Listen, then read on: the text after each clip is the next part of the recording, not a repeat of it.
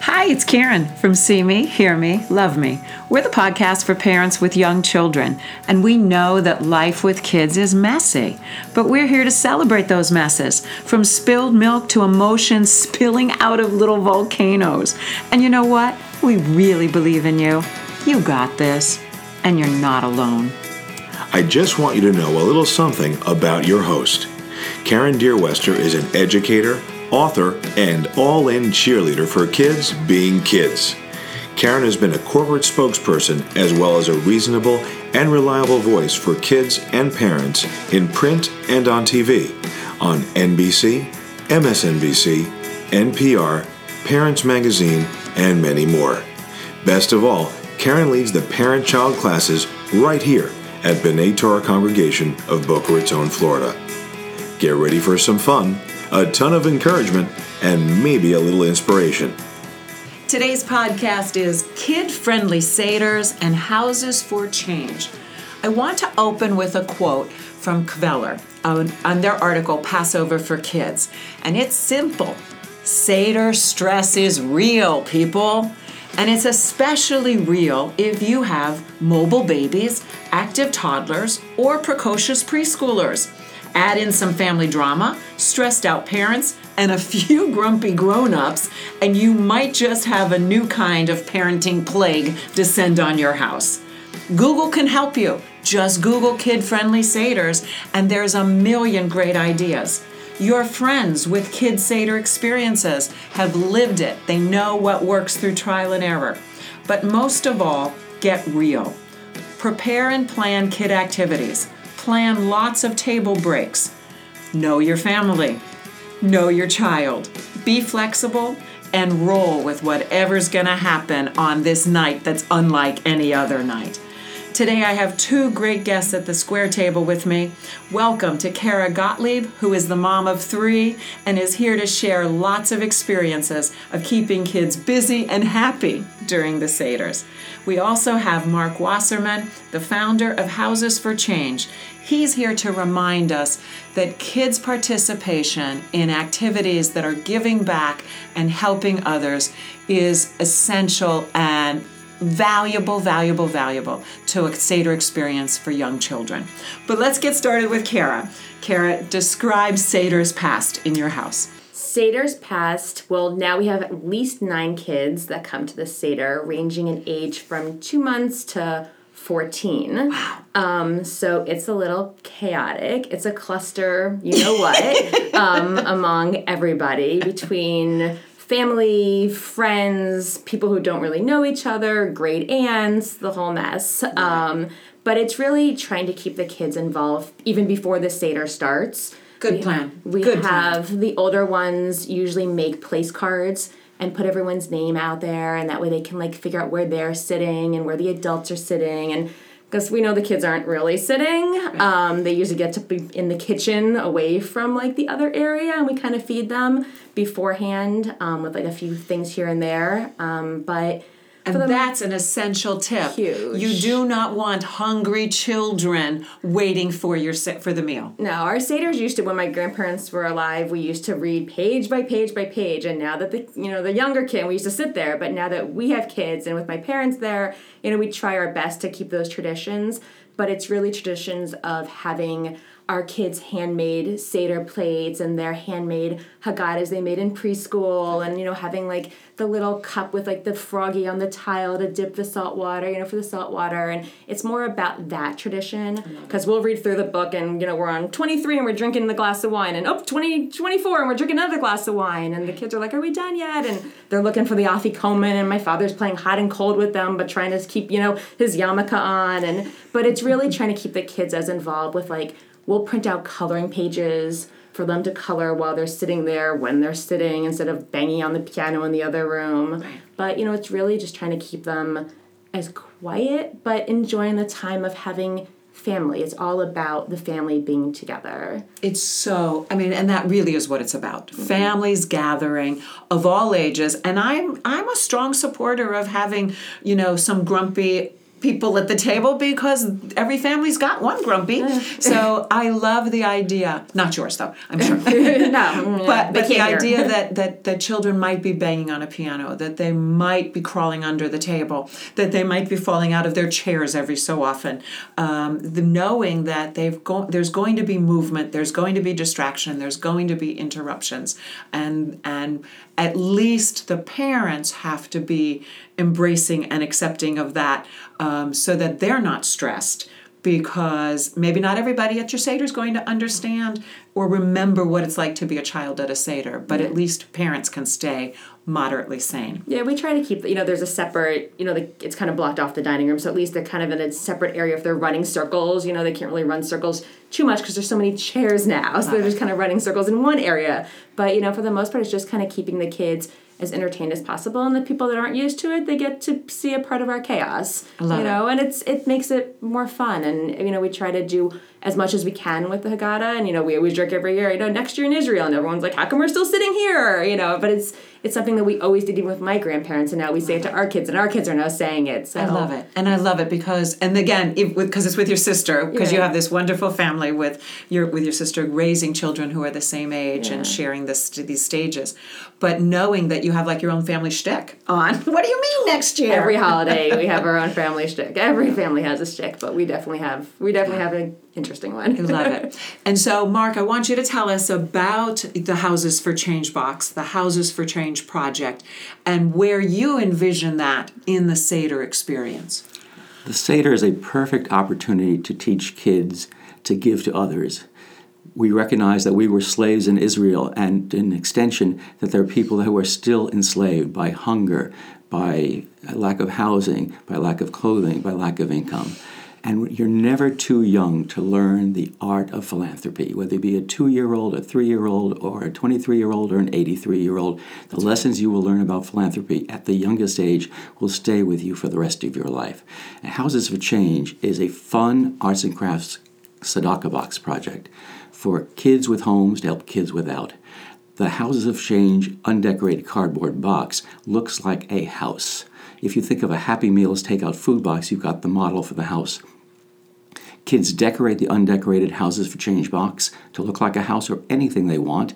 They save money in that box with a little help from you and their relatives, and then donate that money to any homeless charity of their choice. Houses for Change is sponsored by Family Promise, the nation's leading nonprofit helping homeless families, so that's a great charity to give your money to. Now, take one of these boxes and have each kid decorate a box, put it on your Seder table as a reminder of our obligation to help those in need at this time, and you've got a wonderful teaching lesson that you can use around your Seder table.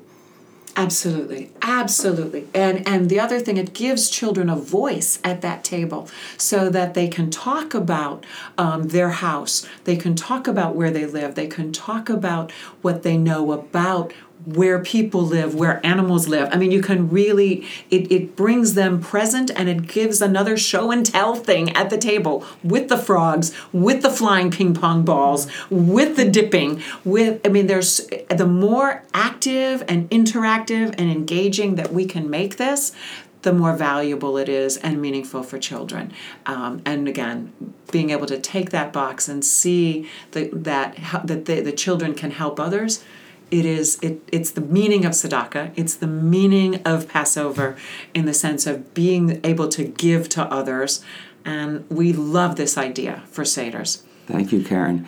And the other aspect that's unique about Houses for Change is that each kid creates their own unique Houses for Change tzedakah box. So whether you're a 2-year-old putting stickers on the box, or a little older kid who can hold a crayon or a magic marker, or even an older kid who can actually create something that looks like a house, they own that box. Yes, they do. And then they'll use that throughout the year, and maybe next Seder you'll count out that money that they've saved and then make that donation. And how meaningful you've now made the experience of a Seder table. And we will put a picture of it when we post the podcast.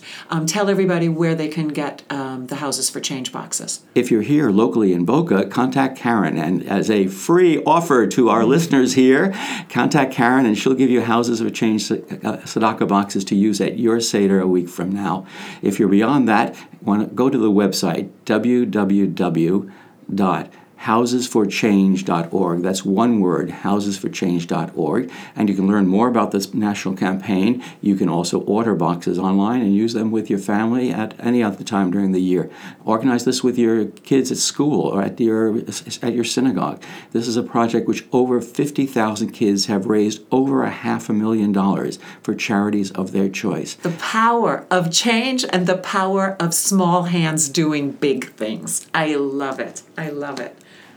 Awesome. Thank you, Mark. So now let's go back to chaos, and we can talk about where it falls apart at the Seders, where the mommy stress comes in, and who helps with getting through the evening. I think the mommy stress comes in when everyone needs to be fed. You know, we've kind of brought it from generation to generation, and now it's my sister, my cousin, and I pulling together, and, you know, my aunts are there, but pulling together and serving the food. So it's like, okay, now we've finished the prayers and everyone has their matzah and, you know, whatever else. They've got the harosis, they've got everything on the table. It's now getting the food to the table. Yeah. And the kids being like, I want another piece of this. And you're like trying to serve like all the guests the soup and you're walking around the kids with like a hot matzo ball soup plate and bowl and you're, you know, just trying to like balance that part of it. And then it's the cleanup and everyone's like, is it dessert yet? And you know, you feel like you spent hours and hours and days probably preparing this meal, though we now cater it. But most people are, and we're still warming it up. Yeah. But most people spent like, you know, days preparing for this meal and it's like, you know, same thing on every holiday. You just inhale it and then you're like, wait, what now happens? Like now we're just cleaning up. I didn't even taste anything. And, you know, so you kind of rush through this and we tell the kids like, wait, we want to relax. It's not dessert yet. Like, you know, hang on. And they're running around and it's getting late. And so you're like putting them in their pajamas. And I have a lot of friends who actually sometimes do let the children wear pajamas for the Seders. And you make it more of like a fun sleepover thing. And, you know, for a lot of people, there might be school the next day. And so we're trying to rush through to get to school the next day or whatever it might be. And, you know, after you've done this 2 nights in a row, it's just exhausting. It's exhausting. So, and I think the other thing that's so important is the children being able to tell the story. I mean, if that's what our purpose is at our Seders, is to retell. Letting children know whatever pieces they have and let them contribute to that. Whether it's with puppets, whether it's with a song, whether it's with something they learned at school, and even our littlest toddlers, you know, are participating if we give them that voice to do it. So. I think I've been very lucky that my 3 children have attended Jewish preschools. And so while they're learning it in school, they've also now are seeing it in real life. They're like, oh, and you know, they might not say it out loud. My older one obviously is, he's preparing for his bar mitzvah, but at the same time, like my little ones are seeing it and they're like, oh, is this what the matzah's for? You know, and I can see it in their eyes like, oh, I know I've eaten this before. And I remember this story and I remember hearing this, but you know, you see, and they're actually doing it now, which I think is the nice part, and like that they're so lucky to be able to take that to the family. And I also think that the whole world is supporting this experience where you can buy, you know, the story cards and placemats, and you can find all the props. You know, you can go online and make a table that's unlike any other table that you will see all year, which I just love that children have these visual reminders, these props, these interactive ways of being at the Seder. We have a lot of my older son, even my middle one now also, but a lot of the things that he's made through the classes obviously here also, but you know, we have like the things we bought at the Sisterhood shop where it's like, you know, the safe, you know, the plate and like the matzah and everything else, but it's so cute to see them like use it and have it, and you know, we'll put out the Seder plate, like the real Seder plate, and all of a sudden somebody will be like, well, where's the shank bun? And we're like, oh my God, we don't have a shank bun, and someone's drawing one and coloring, my older one's coloring it, and I mean, that's the chaos of like my family, but that's the part that we love about it, that like, you know, you're right, no table is exactly alike, and all tables are pretty and different, and our shank bone sometimes is really pretty and different because it's a piece of paper. And it's about fun. I mean, Seders, you know, if we're going to be liberated from slavery, and I will say the project that we've done this year in classes has been from Stephanie Englander, our table runner, Passover extravaganza, which is we put out long sheets of paper and the children are walking to freedom with their footprints. So if you needed to take a footprint break during that Seder dinner and say, let's walk to freedom, let's march to freedom, let's leave slavery. No, we won't be slaves. There's a wonderful way to keep kids up and moving and active, and then you laminate it and it's your table runner for the next year. So it's on our table. It will be on our table for sure. It will be. So Mark, come back to fun and the meaning of fun for you at Seders. We watch people and what you bring to it. I mean, just in a sense of participating in this fantastic evening. We see people who write their own Haggadahs. We find people that play games in terms of, how what are you free of this year, or what would you like to be free of? How do you feel sitting at the table with the crazy kids? We love it. It is the way you teach kids from a young age what a Seder is about. They may not understand very much the first time. They may not understand much the next time, but the third or fourth time, they will remember it. I have a nephew who is very little connected to Judaism, but what is important for him is every Passover that he and his son be at a Passover table. It has been going on from that time the son was a toddler, and now he doesn't have a rich Jewish life, but he has a Jewish life, and that's because of his father saying, it's important for us to all be around the table, and for my kid at his earliest age and then beyond to have this story as part of his heritage. I love it. Thank you. Because that is, I think everyone listening needs that reassurance that you don't have to do a 4-hour, serious, heavy, very, very traditional Seder if that doesn't work for your family. If that's not where you are and you can't embrace that, find a way to be at a table. Find a way to be with friends and family. Find a way to share in this magnificent holiday and the meaning of it, rather than being self-correcting and saying, no, we can't do it right, so we won't do it. There's so many ways to participate in this, and there are many ways to be Jewish in this world. I love it. Thank you, Mark. We end this podcast in the same way every time, and it's how have you got this? And Mark, this doesn't have to be for you about the Seder. I would like you to talk about Houses for Change and seeing the difference children make. And Kara, I would love to hear your take on sanity and stress and tradition. So the question is always the same. How have you got this for right here, for right now, to share with others? I think it's really about the traditions. It's about the family just being together. It's about, it might be total chaos. It might be a broken dish. It might be a kid screaming. It might be somebody having a total meltdown. Someone else found someone else's afikomen and they got 2 of them. But it's really about just being together and making those memories I have so many memories growing up, from sitting outside on the patio to sitting inside to being with my grandparents to being at the kids' table to getting to growing to the older adult table to being at being the adult table. But it's really just about the memories and having the same thing, having the kids just be part of it no matter how much you do of the Seder. Just being together for the holiday is the most important. Thank you for sharing that, because there really is a stickiness to those memories that shape who you are and how you connect to your family and to everybody. Thank you. Mark, how have you got this? An essential element of all Jewish holidays is giving tzedakah. It is counting our blessings, but remember there are those in our society who aren't as blessed. And what a perfect way at the Seder table to remind everybody, in whatever way they can hear it, at whatever age they can hear it, that you are a stranger in a strange land. And we have an obligation to help those in need. What a wonderful way to bring tzedakah to your Seder table and then to your whole rest of your year by having, in this case, a Houses for Change collection box that you use every Shabbat with your youngest kids and your whole family to teach us how important it is to give to others. Thank you. Thank you. What a fantastic focus for all of us for this year in particular and for every year. But we will have those boxes in the Family Time classroom if anybody would like to have a Houses for Change box at their Seder table.